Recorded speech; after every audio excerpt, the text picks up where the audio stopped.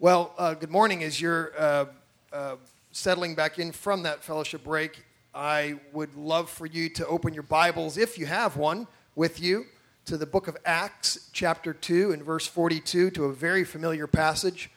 And if you don't, eventually it'll be up on the screen. If you go back to that slide, that title slide, since I have to have a title, I like to tell you why I have that title. And so you'll know how good a title it is. It's certainly better than, what was the one that I had last week, like, Do You Even Lift, Bro, or something like that. This one is, I really wanted to say becoming a good churchman, a good churchman, which is an old way of, I'm using more inclusive language by saying becoming a good church person. Now, churchman was the language of the church age, and the reason that this is so on my heart, what does it mean for us to become good church people, is we do not live in the age of the church anymore. I mean, that's no mystery to you. There was a day, I'm old enough to remember the time in history of our country when for you to be a meaningful member of a community, don't mean a church community, I mean a community in which you lived, a neighborhood, that you were as part of living in that community, you were necessarily embedded within some place of worship. Any of you with me old enough to remember where, to be a good citizen, of the town, you had to kind of sort of affiliate with a church, a denomination, a synagogue, some place of worship. If you didn't, you probably were suspicious. That was just one of the things that we believed is that one of the ways you could tell somebody was trustworthy and good is that they had a connection. They were a good churchman or a good church person. And so, of course, there's a lot of assumption or a lot of negative that's associated with that. But as the church age is, in a sense, what I mean by that is the age of when it was kind of commonly accepted, this is what you did to be a good upstanding citizen, is given way to a predominantly unchurched country.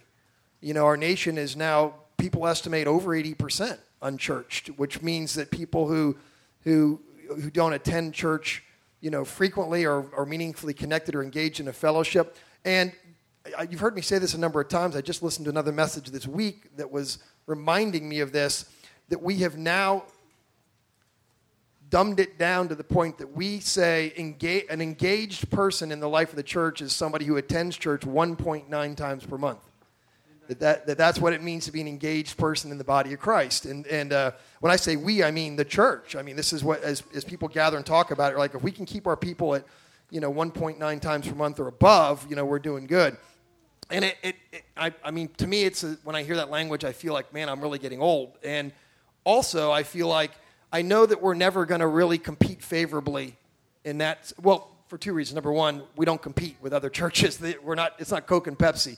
Right? We're not in that, somebody is in some other place and they're growing in any measure. Praise be to God.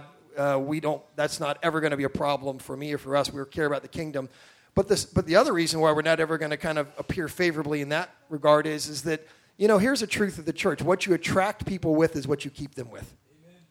Amen. And if we were going to do what we need to do to get people here 1.9 times a month, and that's all we have to offer, I'm not willing, I'd never be willing to go to that place of becoming a marketing, machine or whatever it takes to kind of, shake the highways and hedgerows enough for people to come and check it out, but not really ever really commit. And so what I'm wanting to do this morning is open up, as I've been contemplating this in my heart, the possibility of what it means really in our age to become a good church person. And so in that Acts chapter 2, very familiar passage. This is a time in the life of the church. It's the very first days in the life of the church.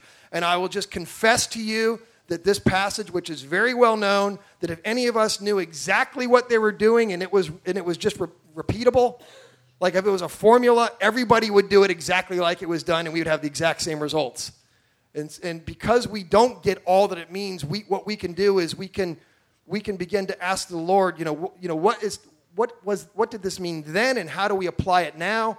And we struggle, we approach it, we go astray of it. The Lord calls us back. It's a continual, process, and we have to trust the process. That the Lord will not, break His covenant with us.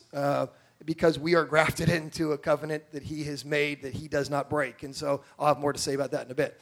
So here in this passage, and it's part of a longer passage, I just peeled out this one verse really because I care about one word.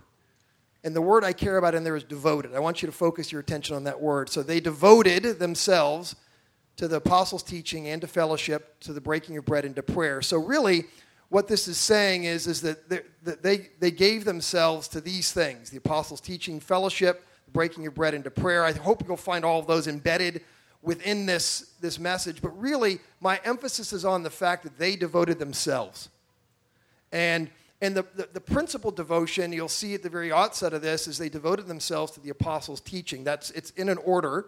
And this is so the picture I have in my mind is a group of people who are fledgling, who hardly know what to believe, that have now gathered themselves on a very regular basis, probably daily, and they're gathering themselves around the apostles' feet, much like disciples gathered around Jesus' feet and learned from the rabbi. And so the very outset of this, you go, well, what's going on here? Well, let me first tell you about this word, and then, because I got to prove I'm smart, and then we'll get into, a deeper understanding of it. Let me pray. Lord, I pray that you would bless even the declaration of this word. Lord, let not your word return void. Do what you want to do with this word. Lord, we ask that you would breathe on this message. I need it. I need it. Lord, without you, there's not much I have to say that matters. And so, Lord, we ask for eternal weight and eternal purpose to be embedded within this message. And the parts of this message that don't rise to that level, Lord, we pray that there'd be no memory of those parts. Use me now, Lord, as you always do. Get me out of the way. Let me decrease that you would increase. In Jesus' name, amen. So this word devoted is the Greek word proskartereo, and there we can close in prayer now because I said that and proved to you that I know a Greek word. And this is a word that's one of those words that's stuck in my craw, and it has since I learned Greek. I have certain Hebrew and Greek words. I don't really remember tons of what I learned and knew really well, in seminary in terms of using these languages. I have tools that help me to use them. But this is a word that I do remember, and the reason I remember it is because I remember it being so much deeper. The words that are so much deeper than how we typically translate them in English always stick with me. And this is one of those words. In fact, even the way it's translated here, I'm not sure what version that is, but in most English versions or translations, it translates it just simply they devoted themselves. And what it leaves out that really matters is the idea of continuation. This seems to have the sense of a past action. Like there was a time where they came to the altar at the response to a message, and they put themselves on the altar, and they made a commitment. They devoted themselves. They said, Lord, I will now devote myself to the apostles' teaching and to fellowship, the breaking of bread, and to prayer on this day, and I'm going to write it in my Bible so that I won't forget I've made this commitment. And that's the feeling you can get from this. But the true sense of this word is it means to adhere to continually strive for. It has this sense in it to continue all the time in one place. This is like, don't think of the negative sense of running in place, but imagine being on a treadmill and not getting off and just saying, I'm not going to, turn the speed up, turn it down, I'm not going anywhere. It's to persevere and to not faint. It's to show yourself as being courageous in a continual place. It's to have constant readiness, to be waiting on constantly, to be put in. Like here I'm ready to go. I've got myself ready. And it really has the idea of, if you can imagine like holding on to something, and then have you ever did you ever have to do something like pull-ups for the Presidential Physical Fitness Award or something like that? And or what I remember is, and I'm not saying this as maybe it's all changed now because I know everybody's equal in every single way and nobody can be ever different in any way or it's a problem. But, it used to be when I was in school, girls did something called the flexed arm hang. Anybody remember the flexed arm hang? Where you just had to keep your chin above the bar? And so you did that for a time. Now, we did that as well. I had a PE teacher who said boys and girls are doing the same thing. And so you were timed. And if you could keep your chin above the bar for a certain amount of time. And I can remember watching people do this who would, in the middle of it, you can see the struggle begin to happen where first you'd see a twitching in the toes, and then you'd see the whole leg start to shake. And then they'd start readjusting their grip. You know what that looks like, where somebody's, they're about to fall down and and then I would watch people throw their chin on the bar. I would do this myself. You'd throw your chin on the bar as though you could lock yourself in place and hold yourself there just by your chin and gate maybe 3 more seconds because your chin is stuck up there. And this idea of struggling, even when your hands are growing tired and your arms are giving out, and readjusting your grip and holding yourself just in the place for just another few seconds is exactly the idea of the Greek word proskartereo, the verb to devote yourself, to continue all the time. And it has a very, very deep and significant meaning as compared to the idea of, I just went to the altar and made a commitment one day and wrote it in my Bible. And so this is the idea of what they're saying. Now it says here, again, in a primary place, that they promoted themselves to these concepts, but particularly, to the apostles' teaching, which is, well, I'll tell you what they didn't devote themselves to before I get into it. And it's a pretty key thing. If you were to read the verses that follow this, you would see it says in here that everyone was filled with awe, and many wonders and miraculous signs were done. That's what's happening here in the very beginning of the church, signs and wonders. But guess what? They didn't devote themselves to those signs and wonders. They loved them, and they were encouraged by them, and they were a sign. The signs were signs. They were visible, outward, tangible reminders that Jesus was still on the scene, being Jesus. But their devotion was not to the signs and wonders. Their devotion was actually to the teaching. They didn't devote themselves to what we would call today the American dream, which is life, liberty, and the pursuit of happiness. They gave up rights, and I'll get into that more in a bit. I think what you can say when it says particularly devoting themselves to the apostles' teaching, what did Jesus teach the apostles? What was his final admonition to them as far as teaching? He says, go out into the world and make disciples of all nations, teaching them to obey everything I commanded you. And so you can imagine in the early days of the church sitting around the feet, what are they teaching? Well, Jesus, you've heard it said this, but Jesus said that. So do this, and do what Jesus said instead of that. And they're like, wow, that's mind-blowing. I've never thought of that before. Like, give up my coat, carry the bag an extra mile, all these sorts of things. I mean, Sermon on the Mount, this is mind-blowing stuff, but they're continually grappling and struggling and holding themselves in a place of going, even though this really pushes me, if this is what it means to follow Jesus, then I'm going to devote myself to this. And the whole culture in which all of this stuff was happening that you see here in Acts chapter 2, the whole place in which all this happened was something we call the church. Not a building, but the whole culture in which this place of proskartereo, this striving and struggling to devote ourselves to what Jesus taught us, and we're going to do our best to obey that the idea of growing in that place and being discipled under that whole culture is called the church.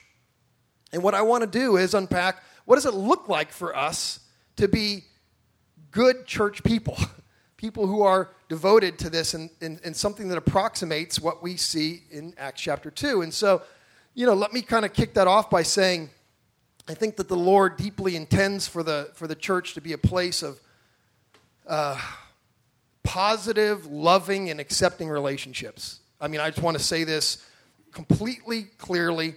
I had, some email recently, then kind of an exchange, and I want to make clear how I feel about this. That the church is a place of the distribution, the putting out of unconditional love. Nothing, no buts after that. We love people without conditions. We love people no matter who they are, no matter what they do, no matter where they come from, no matter what their lives look like. We love them. Why? Because that's how Jesus loved you and me, right? He loved me in the midst of but there's no but on the relationship.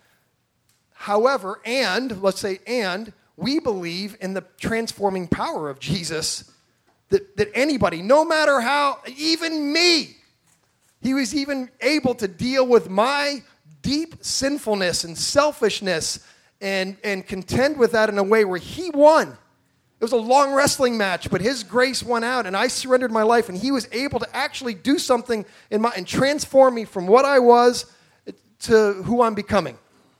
And we believe that a church is a place where there are loving, absolutely unconditional, positive, loving, accepting relationships, and we believe it's a place where righteousness reigns. And the people of God come together to be known by God and to know each other. And in a word, we need a place that we call home.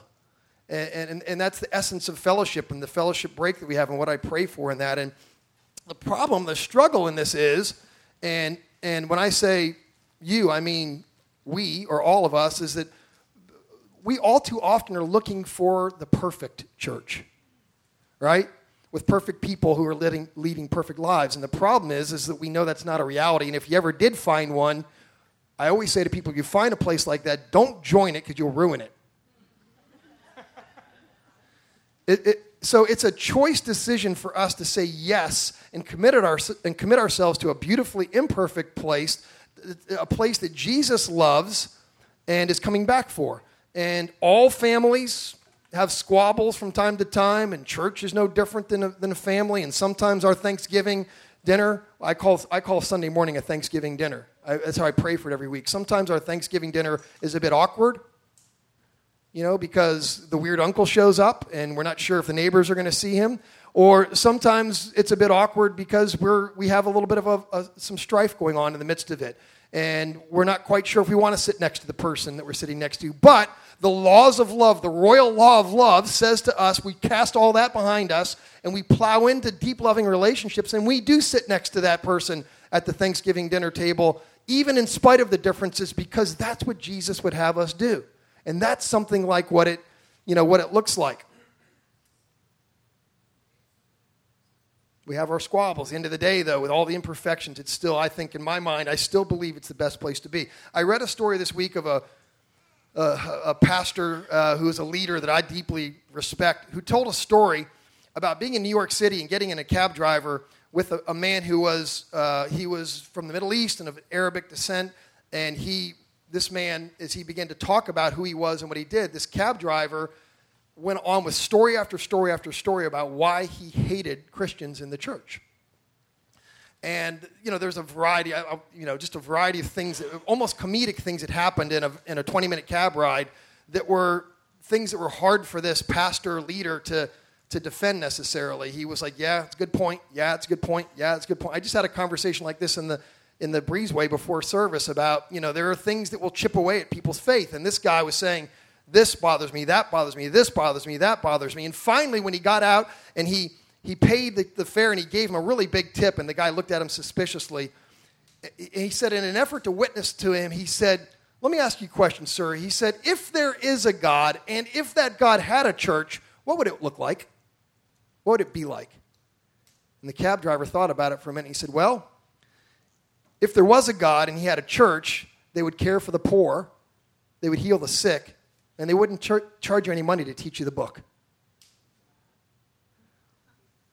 And this guy said that as soon as the cab driver got in and pulled away, he began to weep because he recognized that this man who had all of this axe to grind and all this bitterness knew deep in his heart what the body of Christ is supposed to look like. And this leader goes on to say, the world knows what it's supposed to be like, and we of the church, as the church, we don't get it most of the time. And so we have to understand what it means for us to be engaged, good church people. When you joined the kingdom, when you decided to move from the kingdom of darkness into the kingdom of light, you expected for God to kind of use you and to put you in the game and to make you part of this team. So what's happened? And I'm not saying, and again, I'm just kind of diving in here. I'm not saying, just so we're clear with one another, I'm not saying that you have to quit your job and live at the church to be a good church person. I believe oftentimes churches create problems by establishing Christian ghettos, where everything that matters that's supposedly Christian happens at the church, and we isolate ourselves from the world. I don't think that's the solution. And I'm not saying you have to sell everything and move to fill in the blankistan. I'm not saying that. Although God may be calling you to do that. In fact, one of my favorite pioneering missionaries, Hudson Taylor, said, it'd be better for you to ascertain not whether you're called to go, but whether you're called to stay. But so, I'm not saying that's what you have to do, and I'm not saying you have to die as a martyr, although it's possible. There are more Christians that have died for the name of Jesus in the last 100 years than any time in before that. So I'm not saying that. What I am saying, though, is this. I'm just saying participate. Devote yourself. Don't wait for somebody to devote you. Can you devote another? I am saying give. Give of what you have. Give of your talents that the Lord's given you. Give a portion of what you have, time, energy, money, on a regular basis to this purpose, to the purposes of the kingdom that God has given us to fulfill, to redeeming people, to caring for people, to loving people. Share your heart and life with people. Share your heart and life with people that aren't even easy to sit in the same car with. That's part of what it means to devote. And I want to kind of break down in just a few ways what exactly I think it means for us to become good church people through this idea of proskartereo, of continually devoting ourselves. So, here we go. I'm going to give these to you quickly. You ready to listen quickly? First, love one another. I think we just underestimate the power and the importance of just simply loving each other. I can almost just say stop and soak in that place. But I want to kind of give you the two sides of what I think that means. I mean, the idea that's embedded within the New Testament, probably more than any other thing, is that consistent love for one another, and especially consistent love for other Christians, is key to a healthy spiritual life. Because fellowship is the Lord's prescribed environment for growth. When we get around people who are in the game with us, it's the most significant arena by which God uses to grow us up. If you're really struggling in either some aspect of your life, or in like your tangible life, like your outward physical life or your health, or you're struggling in your spiritual life, as a pastor, my experience is more often than not, and by that I mean like 90% of the time, you've probably isolated yourself in some way, in some aspect of your life. And so this isn't just a theory or a commitment to the theory of the church, but actually connecting yourself with other fallible and perfect people. And so yes, first it means loving other Christians. And man, I can tell you in the last year, I've seen in the we all say in seasons of life that there's ups and downs in the political arena and the cultural arena. Things can be awkward or difficult because you didn't vote for this guy and I didn't vote for that guy. But I've seen more in the last year or so of Christians eating other Christians, whether it's through social media or through church life. That it's to me, it's like this is a place we need to return to in teaching so that we can regrasp. Many of us treat church life like we're immature adolescents instead of like, we're maturing growth. What we want thrills and constant exhilaration, and we want to have our needs met by the people who are around us who help us. And when our Christian brothers and sisters fall short of those expectations, or when they're boring or imperfect, or they fail to to meet the needs that we have, then we can, and when I say we, I probably mean you.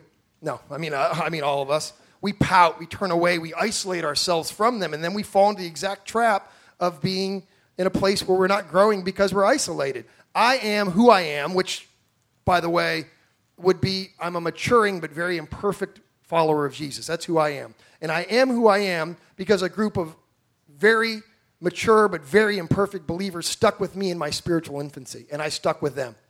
I literally devoted myself. I struggled to hang in there. And it wasn't always easy, and I one step forward, two steps back. There were many times, well, I don't know how many, there were times where Carol went to spiritually mature people in the life of our church and said, go after my husband. And if they didn't, I wouldn't walk with the Lord. I have very fond memories of those early days. And so plowing deeply into relationships with other believers, even the people we don't like, is an absolute imperative to your growth. If you are presently harboring bitterness towards other believers, you are stunted. You will not grow beyond there. You will not grow beyond there. If you feel like your heart's growing dull and I just struggle with these people in the church that believe this or do this or whatever. The struggle in your heart and the growing dull is because of the root of bitterness. That root of bitterness will eat you alive. Secondly, the second form of loving one another is just hospitality. Hospitality is a radical form of loving one another. It literally demonstrates the heart of Jesus. The Bible says that when we entertain strangers, when we give hospitality, it's like, we're entertaining angels unaware. That when we move outside of our immediate group of Christian friends and offer hospitality, it's a pure, pure form of love. And Jesus tells a group of Pharisees in Luke chapter 14 to invite people to share in the hospitality that can't pay it back. When you give a banquet, invite the poor, the crippled, the lame, the blind. You'll be blessed by that. Although they can't repay you, you'll get repaid at the resurrection of the righteous. That's the kind of hospitality that isn't worried about making a favorable impression. If I invite so-and-so to my house and I do a good job, they'll think I'm really cool and that'll up my status. This is inviting people to your house who will never be able to help you in any way, and believing the fact that the Lord looks upon that as radical love for one another. We live in an age, though, where the pursuit of self-indulgence and self-gratification is much more, the default. And so genuine, warm hospitality stands out. When you do it, when you get outside of yourself, it stands out as an incredibly clear sign to the world of unselfish giving. It's a way in which we act as in contradiction to the world, the flesh, and the devil. All right, that's enough there. The second way of really devoting ourselves, and this is one that it's a little harder to see in this, but I think, so if I'm going off the script, we can talk about it, but I think it's such a significant thing, and it's so significant in many ways to where we are today, that I'm excited to tell you about this point more than any other point probably in my message, and that's this, that it's an absolute characteristic of Jesus to remember people the world has forgotten.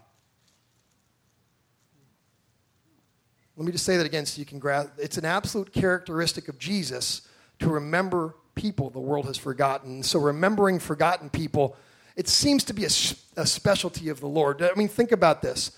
And just think about the world around us and who might fall into these categories. Jesus loved untouchable lepers. He went after untouchable lepers.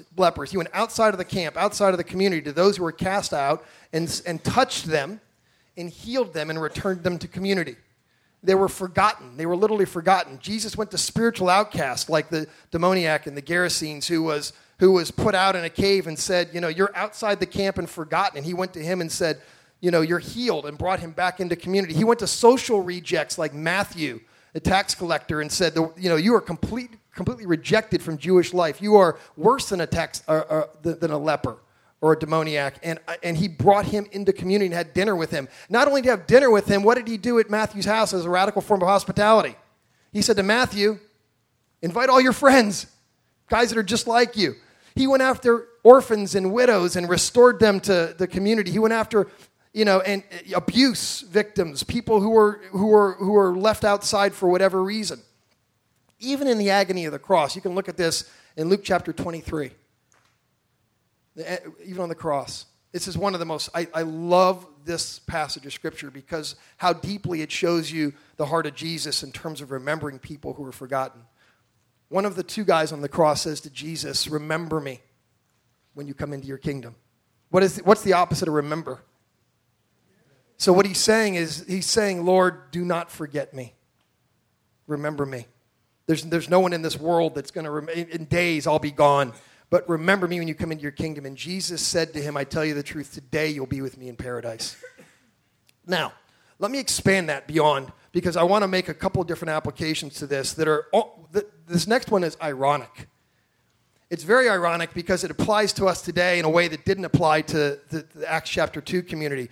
When we have to remember those who don't have what they need or are forgotten by the world, the New Testament was written by who? Predominantly Jewish men, pointing to a Messiah who is a Jewish man. And yet we live, particularly in the West, in an age where we have almost completely forgotten our Jewish brothers and sisters. Not just in terms of what it means for us to be linked in to our rootedness in the faith, but also in terms of what it means for us to stand with these people and stand with their nation. It's one of the reasons that I think it's so significant that for us as a church that we will be Israel-centric, that we believe the fact that the Lord is invested in his covenant to the Jewish people, that he is coming back to a literal place called Jerusalem to rule and reign from the world, and he will gather all the nations in that place for judgment. In fact, when you think about what it means for us to not forget people that are forgotten, Jesus does this in Matthew 25 when he says, look, and without giving you the context, first I'll tell you this: the story you know, sheep and goats. And he says, hey, when you go and feed the hungry and visit the sick and imprisoned and take care of them, you're doing that to me. And they said, or they're saying, when did we see you? When did we minister to you, Jesus? He said, when you did this to them, the least of these, my brothers, you did it to me. Now, the context of this Matthew 24:25 is the end of the age. Okay? Now, I don't want to lose anybody here, so let me give you the context. The context of the end of the age. And I've struggled back and forth with this passage, but I'll tell you, I believe the deepest embedded meaning within this is this. The end of the age, God's going to gather, it says in Matthew 25, the nations. All the nations will be gathered. And actually in the Greek, it doesn't say nations and then people like it does in the English. It says all the nations will be gathered, and they, the nations, will stand before the Lord, and they will be separated into sheep and goat nations. And he says, how are we going to separate? He says, I'm going to separate you on the basis of how you treated these, my brethren. And I believe brethren, there is his Jewish brothers. That's who he came for. And he's saying the way you treat these people is going to be the most significant aspect of your judgment as nations. So remembering this is a significant part of what it means for us to remember forgotten people. And one of the reasons that I want to build that case, I'm building it in a certain direction, is because I, in a way, have a commercial advertisement within this message that I think is incredibly prophetic and significant for the age we're in, which is that I think that probably the world's most forgotten people group today are the Kurds, the Kurdish people.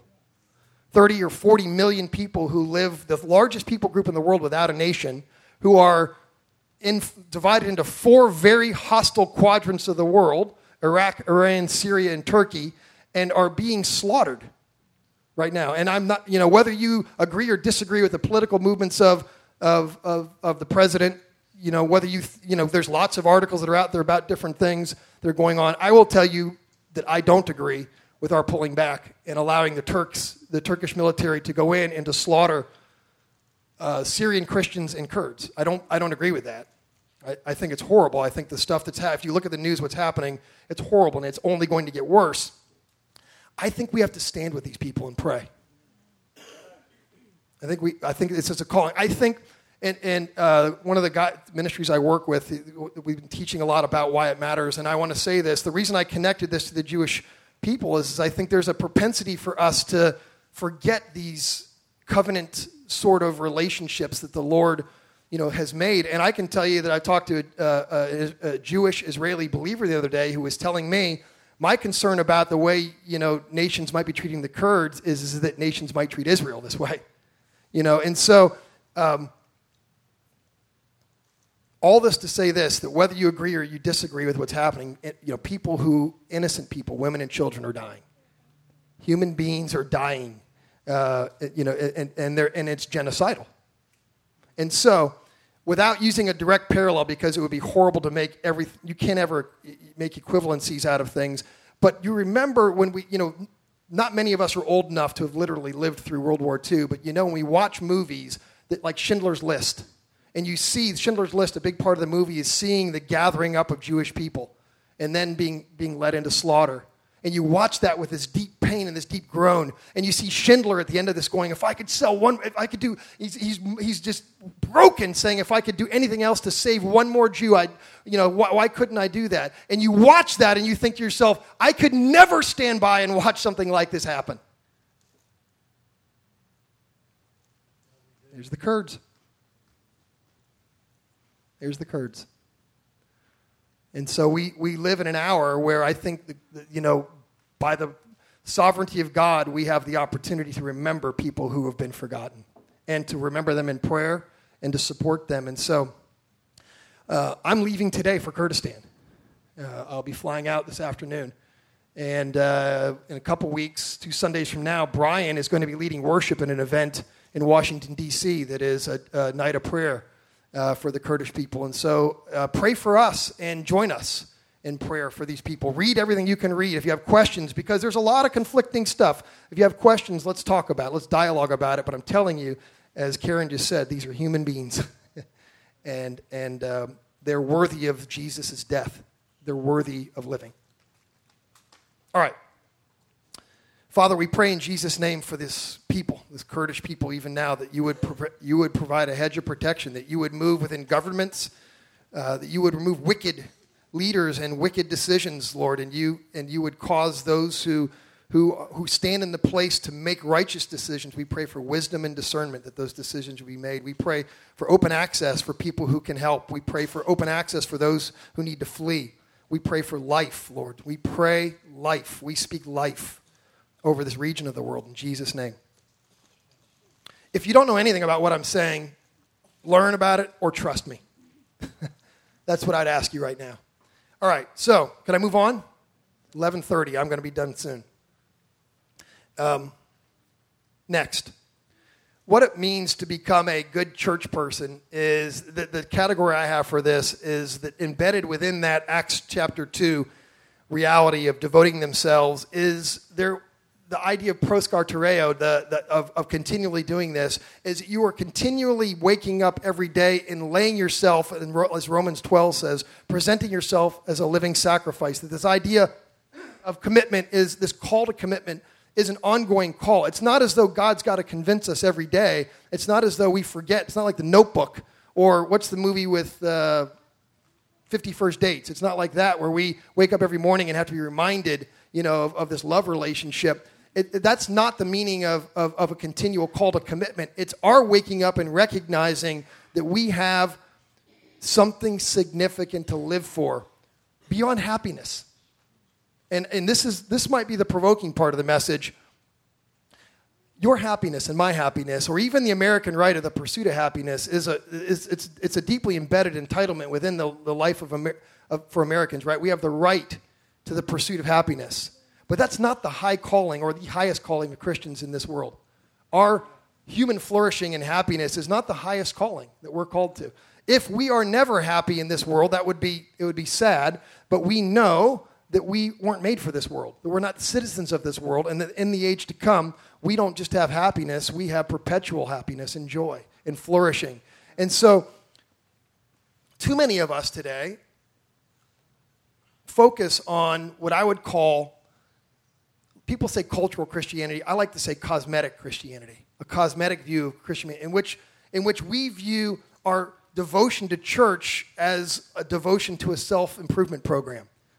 Like P90X or Weight Watchers or something like that, where like, if I dive into the church and I do these things, then I'm going to be, to the extent that I can kind of get with the program, it's going to make me better, and then I'm going to like me better. And so we have this sort of mentality of, like, come to Jesus and get your marriage fixed. Or come to Jesus and become prosperous, or come to Jesus and get this or that blessing, or whatever thing it is that you're looking for. And there's nothing wrong with those prayers and those desires. In fact, they're very good and noble prayers. They're just not the promises of Scripture. At Maranatha Church, we have the commitment, the deep commitment to continue to encourage you and to lead you as best as we can to come to Jesus because he's worthy to be worshiped. Whether or not he fixes our marriages or heals our bodies or gives us new cars. We're going to keep coming to him because he's worthy. We want those things and we believe for those things, but they're not the thing that keeps us coming. We're not in it for the prize of what this world has to offer. We might go through life with a spouse who for one reason or another is never going to come to Christ or relate to us in the proper way. Or we may never have a marriage partner at all.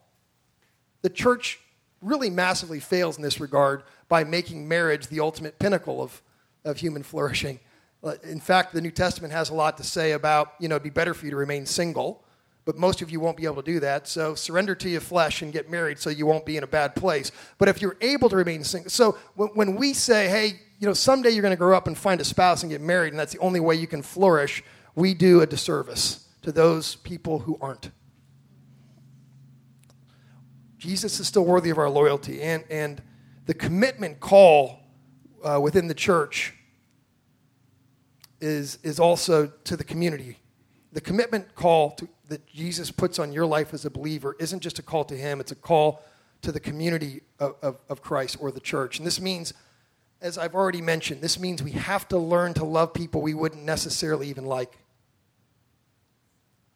Let me say that one again, because I don't want you to miss that one. We have to learn within the body of Christ as a call to commitment to commit ourselves as we get up in the morning and go, okay, Lord, I'm gonna put on the full armor, and I'm gonna go out today. I'm gonna represent you to the world, including my brothers and sisters in Christ. What's that gonna look like? And he's gonna say, I want you to love Jeff. And you say, I don't even like Jeff. How am I gonna love him? He says, bypass liking him and love him. Love him. Well, how can I love him if I don't like him? Well, how can I love you? We have to learn to love people we wouldn't necessarily even like. It also means learning to relate in a community with people in a variety of different settings. It doesn't mean we just come together on Sunday morning and we fellowship together for a few minutes and sing some songs, and we hear a guy go on and on and on and on about something out of the Bible, and then go, we've got it, we're good. We've fulfilled the call to commitment. It means actually getting outside of this and doing what Dietrich Bonhoeffer called life together. That we actually would commit to go deep in life together. We had a wonderful dinner last night with our dear friend Steve and Marianne and their sukkah, and a pre-Sukkot meal where we just hung out in a booth that they built in their backyard and just had wonderful dinner and wonderful fellowship. It's something more than just running into each other in the normal course of church, because they were intentional about inviting and we had to make a decision to go. And by going, we were made richer. Making a priority of investing our time with people who are going to help us draw into a deeper relationship with Jesus, whether it's in small groups or house churches or serving alongside one another, whatever it may be, is a deep, deep part of what it means for us to fulfill our commitment to the church.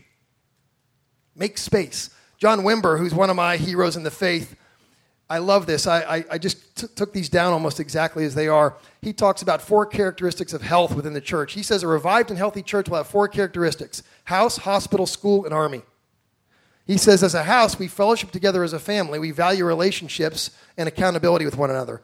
As a hospital, we yearn to provide healing and restoration for those who've been wounded. Specifically, we must become skilled in our helping ministries and lift our level of understanding, training, and methodology, and pray for more anointing and power as it relates to Scriptures and the Holy Spirit's work amongst us. As a school, we're committed to equipping the body of Christ and empowering every member for ministry. And as an army, we're committed to benevolence, evangelism, and taking the kingdom of God into the community around us. John Wesley said, making an open stand against all the ungodliness and unrighteousness which overspread our land as a flood is one of the noblest ways of confessing Christ in the face of his enemies. All right, finally. Final way of becoming a good church person is recognizing that we as the church have the responsibility to release everyone to minister. We have to release each and every one of you. If you are called a Christian, if you follow Jesus, and even as an infant, then we have to release you. We have to lay our hands upon you, as 1 Timothy 1 says, and put our hands upon you and bless you and send you out to do ministry. Or as 1 Peter says, 1 Peter 2:9, in talking about the purpose of every Christian to be a minister, he says, but you are a chosen people. He'll put it up there in a second if you don't have it. But you are a chosen people, a royal priesthood, a holy nation, a people belonging to God, that you may declare the praises of him who called you out of darkness into his wonderful light. Now, here's why this is so important as part of you becoming a good church person. You have to recognize the fact that all Christians, not just looking back to the Old Testament, Aaron and his descendants, literally, or not just the Cohens, and not just the seminary graduates or those who are ordained, but all of us are royal priests who reflect the glory of God and that of our great high priest Jesus. So what does that mean for you? It means a few things. First of all, It means, this passage means, that every believer has direct access to God. That you don't need me to devote you. That you can devote yourself, to Him. You can make your commitments to Him, and then we can live those out together. You can speak to God, and you can hear from God. However, do you see up there where it says that every one of you is a priest? You see that? Do you see it? Just give me some indication you're with me. You see it? Okay, I tricked you. It's not up there. There's nothing up there that says you're a priest. It doesn't say priest. It never says you're a priest. Never says there you're a priest. It never says you're invited to be a priest. It says you're called to a priesthood. You can't be in a priesthood on your own. And overemphasizing your individual responsibility to be a priest to the detriment of what you are called to will destroy your commitment to being a good church person. You're called to a priesthood. To be a priest without a priesthood is like playing a baseball game without a team. Or in any team sport that you try to play without a team, you can't play it. You can't do it. You will fail at doing it. To be a priest without a priesthood is an endeavor in failure. I copied this off of somebody's social media. I'm using this quote as an example to tell you that I believe that social media can be used for redeeming purposes occasionally. And I think this is somebody who goes to our church who was watching her daughter run a cross-country race with another girl, and they ran side by side the whole race. And the quote was, "If you want to go fast, go alone. If you want to go far, go together." The emphasizing your personal relationship with God that is pushed to the extreme can lead to some excessive individualism. You're not a priest by yourself. You need the rest of the body of Christ to fulfill this passage. It doesn't say you're a priest. It says you're a priesthood. You can individually enter into Christ's priesthood, but you function as part of a team. All right, second, all believers are priests to each other. We're a community of priests. We're a priesthood. Therefore, we serve one another again and again and again and again and again and again in the New Testament. We find the admonition to one another. All kinds of one another's. People have counted them. I've seen different numbers of it. I know it's at least in the 30s of the number of admonitions to one another. And this is why the pathway to Christian maturity is marked by becoming more concerned for others than yourself. You want to grow in Jesus? You want to really, truly go deep in Jesus? Begin to lay down your individual rights and begin to become more concerned with the people around you than you are with yourself. This is a powerful way in which we are a priesthood. Third, we're not just priests to one another. We're priests to the world. And by the world, I mean just outside those doors and everywhere else. We are a distribution center. We're not a hospice. We're not gathered here to just be comfortable until we die and go and meet Jesus. We're here to get filled up and sent out. And the job of a priest, the job of any priest is to represent God to the people and the people to God. A priest is an intermediary. We're bridge builders, and too often the people that are called by God and supposed to be bridge builders between the community of the unsaved and God have instead become barriers.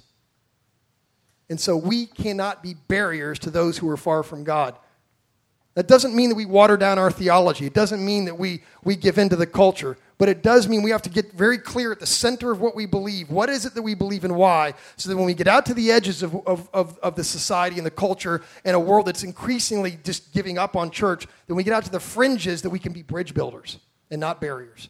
What's happened instead is that we're very soft at the center. We don't know what we believe. So that when we get out to the fringes and we interact with people who are on the fringes who have really hostile views, they're like the cab driver. Because we don't know what we believe, we become very hard. Because we're afraid that somehow somebody's going to slip past us and get into the kingdom. And we don't want them in without them knowing all the right things. And so if you want to be soft at the fringes, then you got to get clear at the center. You got to devote yourself to the Word of God. We're not just a church. It says in this passage we're a holy nation. And we're called together to overcome the kingdom of the enemy of the Lord. And as people who belong to God, we don't have personal rights. Our lives belong to this holy God, and we've been called by God. Every one of us, every one of you that would call yourself a believer is called by God to minister, and we have to, as a church, distribute that responsibility to every one of you. Lay our hands upon every one of you and say, you are called by God. You don't have a degree in Bible. You don't have an ordination certificate. It doesn't matter. You're called by God to minister, every one of you. Amen. Your pastors aren't supposed to be like doctors or lawyers. You go to doctors and lawyers, and they're in a helping, profession. When you go to a doctor, I go to see Dr. Downey, and I say, what's going on with me? I expect him to solve my problem and help me, right? And pastors are not like doctors. We're not called to just solve your problems. We're called to be player coaches. We're called to coach and do our best to help grow you up, but we're right there alongside you. But that means you're right there alongside of us. And this is the calling that is on all of us who follow Jesus. Now, just to wrap up, it's 11:44. I'll be done in 2 minutes, so come on up, Brian.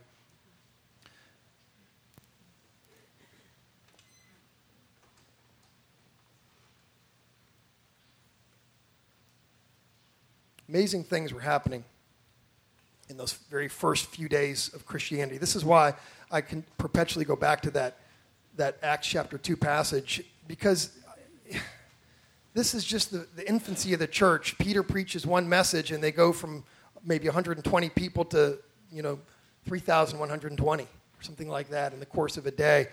And there's a lot of work to do, and there's a massive mess, I'm sure. And amazing things are happening in those first few days. And, again, thousands converted. Miracles are happening left and right. And the followers of Jesus, in direct conflict with the world around them, the authorities, are actually proclaiming publicly the resurrection of Jesus. And in the midst of that, all that glory, they're also dealing with things like sobering lessons like Ananias and Sapphira. What happened with them? They kind of lied about their gift, and the church sees them get killed. And they're like, that isn't so fun. They're dealing with persecution and seeing people like Stephen get martyred because he dared to stand up and act just like Jesus. They're dealing with rejection because even as they try to live out their continuing life as Jews who now follow the Jewish Messiah, it's difficult to live in concert with their Jewish brothers and sisters who believe they have no authority or right to interpret the Old Testament, through the lens of Jesus. So they were dealing with rejection. And how did those followers of Jesus cope with all of that? They devoted themselves to this gathering, this culture that, for lack of a better word, we call the church.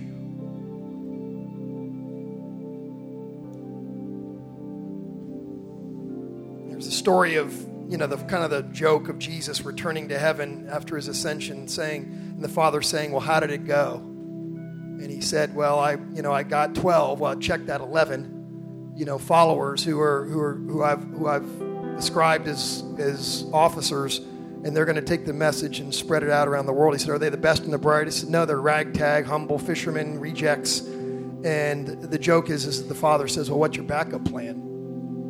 And that's where the joke ceases, because Jesus would say there is no backup plan. That's the plan. And we're here today because of not just the perfection of that plan, but the devotion of those who gathered in those early days in the midst of great glory and great trials and said, I won't let go of this. It involved deepening a prayer life and fellowship with one another and preferring to spend time with each other than the latest series of whatever you call it on Netflix. It meant becoming more interdependent on one another.